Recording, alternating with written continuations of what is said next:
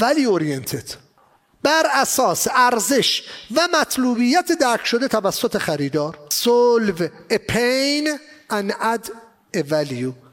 در دنیای رقابت ما همزمان باید به دو مبحث قیمت و ارزش توامان توجه داشته باشیم.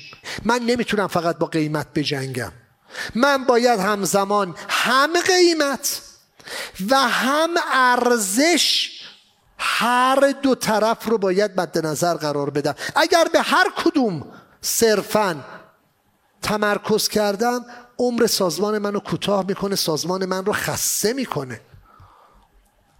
باز مثال، هی من به خط تولیدم بگم آقا نیروهای بیشتری رو خط بذار، هی سورتتو بیشتر کن، دستگاه‌های بیشتری بذار، جنس من رو به ready to use بهتری تبدیل بکنه، محصول ready to use RTU.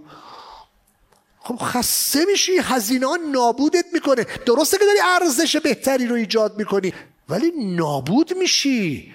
خب دیگه با قیمت گیر میکنی. آقا هر چیزی باید با هم بخونه. آقا مشتری گفته 2022 پسه 2022، حالا تو برو خودتو تیکه تیکه کن، 2022 پیدا کن قیمتش بالاست. آمریکایی‌ها خیلی هوشمندانه قیمت پیشنهاد میدن. آمریکایی‌ها میگن 2025. اصلا ما اول خیالش راحت کرده. آمریکا داره میگه آقا من نمیخوام مشتری ناراضی داشته باشم، 2025 خوبه؟ آقا ببین مشتری چی میخواد، اونم اسمشو گذاشته جامبو. عزیزان من به این مطلب توجه کنید. خریدار همواره داره ما رو تحلیل میکنه، مورد ارزیابی قرار میده.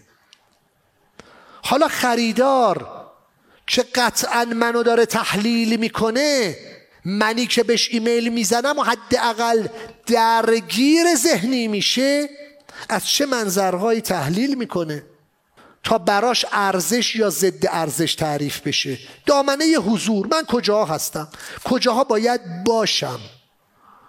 تو باید در دامنه دید خریدار قرار بگیری. خریدار کجا داره به دنبال تامین کننده میگرده، تو باید همونجا باشی.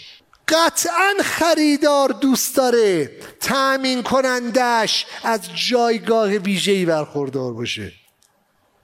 منم دوست دارم اگه کفشی میخرم برند خوبی باشه. شما هم دوست داری اگه کیفی میخری، آدم دوست داره جایگاه تامین کنندش خوب باشه، جایگاه مشتریش خوب باشه، کلاسه برای آدم. ولی با متانت باهاش رفتار بکنیم. نکته دوم، توان و حجم تامین برای مشتری و ارزش ایجاد میکنه. مشتری میگه دمت گرم. من تو نمایشگاه همیشه این مطلب رو می آوردم، حالا چون یک خاطره تلخی رو امروز خواهم گفت برای شما. آقا من آنم که 25,000 تن در سال میتونم فلان محصول رو بزنم. آقا 25,000 تن؟ بعد یواش یواش رقبای منم یاد گرفتن توناژ تعریف کنن. ما اومدیم نوشتیم 25,000 پلاس. تو دنیای رقابت باید تو به مشتریت توان و قدرت و حجم تامین تو به رخ مشتریت بکشی. نکته سوم، ریسک معاملاتی و شرایط پرداخت. عرض کردم بازار انگلستان، بحث بانک بارکلی، اونو بهتون گفتم. ولی یادمون نره خریدار امکان نداره تخم مرغاشو توی سبد بذاره، امکان نداره. در صنعت ما در ماه آگست مشتری قبل از اینکه محصول بیاد پیشنهادات خودش رو به بازار ترکیه، به بازار ایران، به بازار هندوستان، به بازار چین، به بازار آمریکا، به هر 5 تا ارائه میکنه. 100 تا کانتینر از ایران میخرم، 300 تا کانتینر از ترکیه میخرم، شاید بارون زد جنس رو نابود کرد. بدونید مشتری هم براش یه چیزهای ارزشه. وقتی من در دامنه دید خریدار قرار گرفتم، مشتری نمیگه الا بالله من بعد فقط از ترکیه بخرم. نه آقا جو همین الان، پس این همه صادرات داره چه شکلی انجام میشه؟ کانتینر نداریم، شما 50 تا کانتینر به من بدید، من همین فردا هر 50 تاشو پر میکنم. مشکل کانتینر خالیه. ما مشکلمون تأمین کانتینر الان، که ای کاش این همه ما شهید دادیم تو سوریه، ای کاش این محور ایران به بندر لاتاکیا یا لاذقیه هر چه سریعتر تشکیل بشه، ما به مدیترانه خودمون دست اندازی بکنیم که ترکیه اینجوری عذاب نده صادر کننده ایرانی رو. کانتینر نیست. کانتینر باشه من همین فردا 50 تا پر میکنم. دنبال کانتینریم، هی به تعویق میفته. شرایط پرداخت، مشتری براش ارزشه. وقتی تو رفتی تحقیق بازار کردی، مشتری رو پیدا کردی، داری تحلیل میکنی، میبینی این انقدر قویه که دیگه پول $20,000 تو رو قطعا نمیخوره. بابا یه ترنوور بزرگ داره این مجموعه، پس بهش اعتماد میکنی. بله من به اون دیستریبیوتور اعتماد کردم، گفتم ببین من 2 تا کانتینر میفرستم و واقعا داستان این شکلی بود. بفروش 3 ماه بعد پولشو بگی. آیا اشکالی خط قرمز، ما که پول نداریم. آقا برو با تامین کنم بیاین به من بگید، من براتون جنس میدم بهتون. من بدونم مشتری این کار است، من 3 ماه هم ازش پول میگیرم. مطلب مهمه. من باید آروم آروم نحوه پرداخت های جذاب رو به مشتری های معتبر پیشنهاد بدم. آقا مشتری معتبر از کجا پیدا کنیم؟ دارم بهتون یاد میدم دیگه. امنیت و ایمنی در هر صنعتی، اسباب بازی رو گفتم باید CE داشته باشی. هر صنعتی باید گواهینامه و استاندارد مختص به خودش رو داشته باشه. من هیچی ندارم، فقط انتظار دارم. آیا اشکازمیان چرا خریدار پاسخ منو نمیده؟ خب نمیده برای اینکه نمیخواد به تو جواب بده، چون مشتری داره از منظر ارزش هم به تو نگاه میکنه. تو ارزش جدیدی برای مشتری خلق نمیکنی، تو امتیازی کسب میکنی. نکته 6، مشاوره های ما. اصلا مشتری ازت نمیخره، ولش کن، دست به تایپ بشو، به فلان مشتری بگو من میدونم، من دیدم، من فهمیدم، توی تسکو رفتم بسته‌بندی رو دیدم تو فلان محصول رو داری کار میکنی، من میخوام فقط به تو پیشنهاد بدم یادت نره امسال محصول ایران کمه، از منم نخر، فقط خواستم بهت بگم.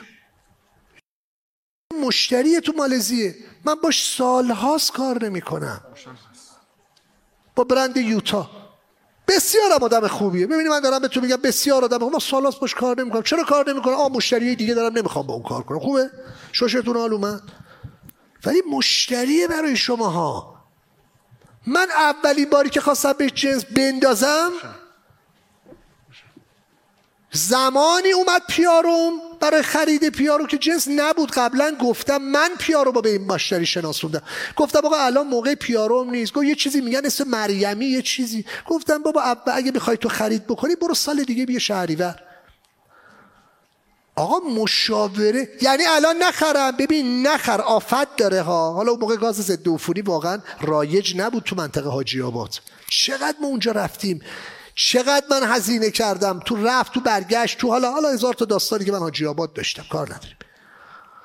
آقا مشتری به مشاوره تو نیاز داره. اصلا باش معامله نکنی ارزش داری برای مشتری خلق میکنی. تو مشتری بزرگ رو پیدا میکنی، آیا بهش مشورت هم میدی؟ آقا چجوری من پیدا نکردم؟ آقا زنگ بزن ببین مدیر خریدش کیه، بگو فقط همین میخواستم بهت یه ایمیل بزنم، میشه من آدرس ایمیل شما رو داشته باشم از همون کال سنترش، ببینی پرچسرش کیه، مدیر خریدش کیه، مدیر آرندیش کیه، دیولپر منیجرش کیه.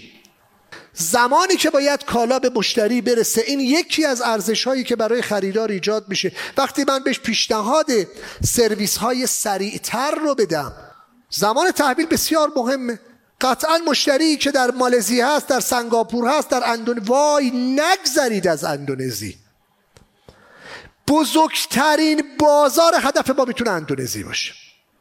اصلا کار نداشته باشید مسلمونن یا غیر مسلمونن، بی نهایت این بازار بزرگه و بی نهایت آدمای خوبی هستن. خود من تمرکز کردم رو بازار اندونزی شدید. من خاطرات بسیار خوبی تو بازار اندونزی دارم، همه جاشم دوست دارم. داشتم اینو به شما میگفتم، گفتم یه مشتری به تمام اوریجین های تأمین پیشنهادات خودش رو در ماه آگست در بیزنس ما میفرسته. تخمرغاش رو توی سبد نمیذاره، میگه آقا این ترانزیت تایمش اینه، این تحویلش اینه، این به این صورت، این حجم تامینش اینه. حالا این ارزش های مورد نیاز خریدار رو از کجا پیدا کنیم؟ 1. تجزیه و تحلیل نیازهای برآورده نشده، دغدغه ها. 5. پینت پونت اصلی مشتری ها دارن، اینا برای مشتری ها ارزش ایجاد میکنه. تجزیه و تحلیل نیازهای برآورده نشده. بحث شرایط پرداخت رو گفتم، فاینانشیال. بحث بهره‌وری، پروداکتیویتی. بحث بهره‌وری، از کی بخرم که محصولش با دردسرهای کمتری منو مواجه بکنه، بهره‌وری سازمان من رو بالا ببره. پروسس بسیار شبیه به بحث پروداکتیویتی، ولی در بحث پروسس برای کارخانجات، پروداکتیویتی بحث کم کردن دردسرهاست. چون بسیاری از مشتریان ما وارد کنندن، خودشون میخوان کالا رو به یکی دیگه بفروشن. بحث ساپورت، خدمات مناسب و از همه مهمتر ولش، دبه کردن. این دغدغه خریداراست در دنیا. باز مجبورم عدد بگم، بالای 90% ما ایرانی‌ها اهل دبه ایم. قیمت بالا میره جنس نمیدیم، قیمت بالا میره کیفیت رو کم میکنیم، جنس رو میدیم.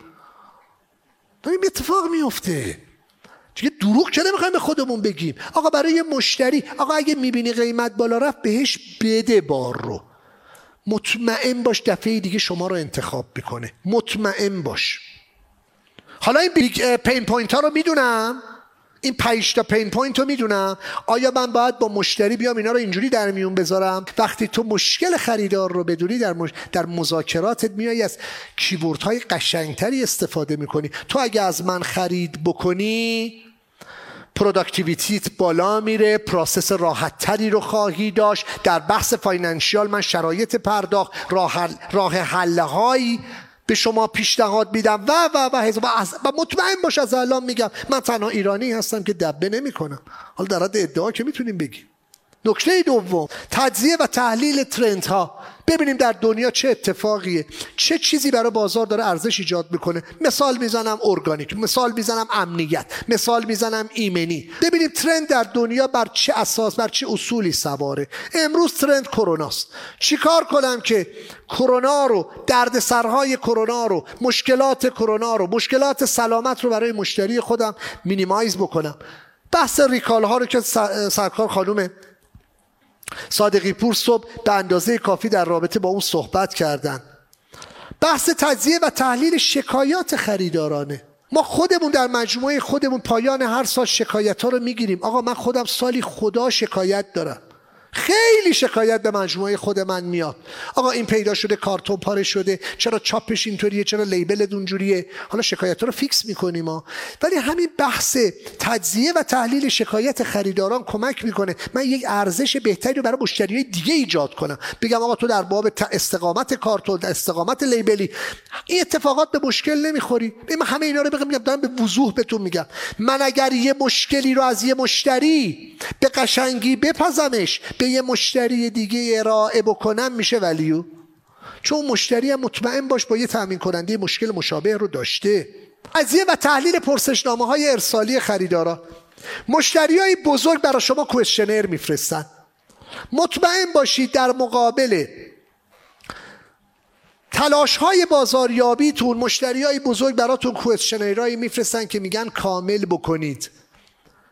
بالغ بر 90% این کوئسشنرها به معامله ختم نمیشه، ولی شما دغدغه های خریداران رو در این کوئسشنرها، پرسشنامه ها شما میتونید درک بکنید. تجزیه و تحلیل عدم تمایل خریداران. تا حالا شده واقعا مورد بررسی قرار بدیم چرا یه خریدار از ما جنس نمیخره؟ آقا میشه های مشتری من به تو بگم، ازت سوال بکنم چرا من نمیخری؟ حالا من ایرانم، ببخشی دیگه چرا نمیخری؟ مشکل مالی داری؟ پیشنهاد بهت میدم. مشکل کیفی داری؟ راهکار بهت میدم. واقعا تجزیه و تحلیل کنیم، این خودش ارزشه. تجزیه و تحلیل تمایل خریداران به رقبا. واقعا بررسی کنیم چرا از ما نمیخرن، چرا از ما نمیخرن از ترکیه میخره، چرا؟ واقعا نمیخوایم بدونیم؟ همه چی رو انداختیم گردن تحریم. نزدیکی راهش، سیستم‌های بانکیش، امنیت و ایمنیش، قدرت تأمینش، هماهنگیشون، تیمسازیشون، سبد کالایی بزرگتر. آقا چرا مشتری هم من نمیخره و از همکارم میخره، از رقیبم میخره؟ و تجزیه و تحلیل رفتار رقبا. چگونه تجزیه و تحلیل کنیم رفتار رقبا رو بچه‌ها؟ تو سایت‌های رقیب خودمون بریم بگردیم. تا حالا شده بریم سایت رقیب خودمون رو کندوکاو بکنیم ببینیم چه خبره توش؟ چقدر خوبه؟ از ایرونیا بچه‌ها، تو رو خدا ایرونیا رو بذارید کنار. هیچ کدوم ماها الگوی خوبی برای شماها نیستیم. الگوی خوب میخواین برین بزرگترای صنعت رو در آلمان، در انگلیس، در ترکیه، در امارات برید با آدمای بزرگ معاشرت کنید. گام 4 ما کار با بزرگان. چقدر قشنگه، چقدر نکته من برای اونجا آماده دارم. برید سایت های رقباتون. آقا اگه من قرار باشه خریدار باشم از تو میخرم یا از اون آلمانیه میخرم، ببینم آلمانیه چی میگه، 2 تاشو امسال به مجموعه خودم، به سازمان خودم، به خدمات خودم اضافه کنم. چه تصویری چه حقیقی کاربردی در سازمانم.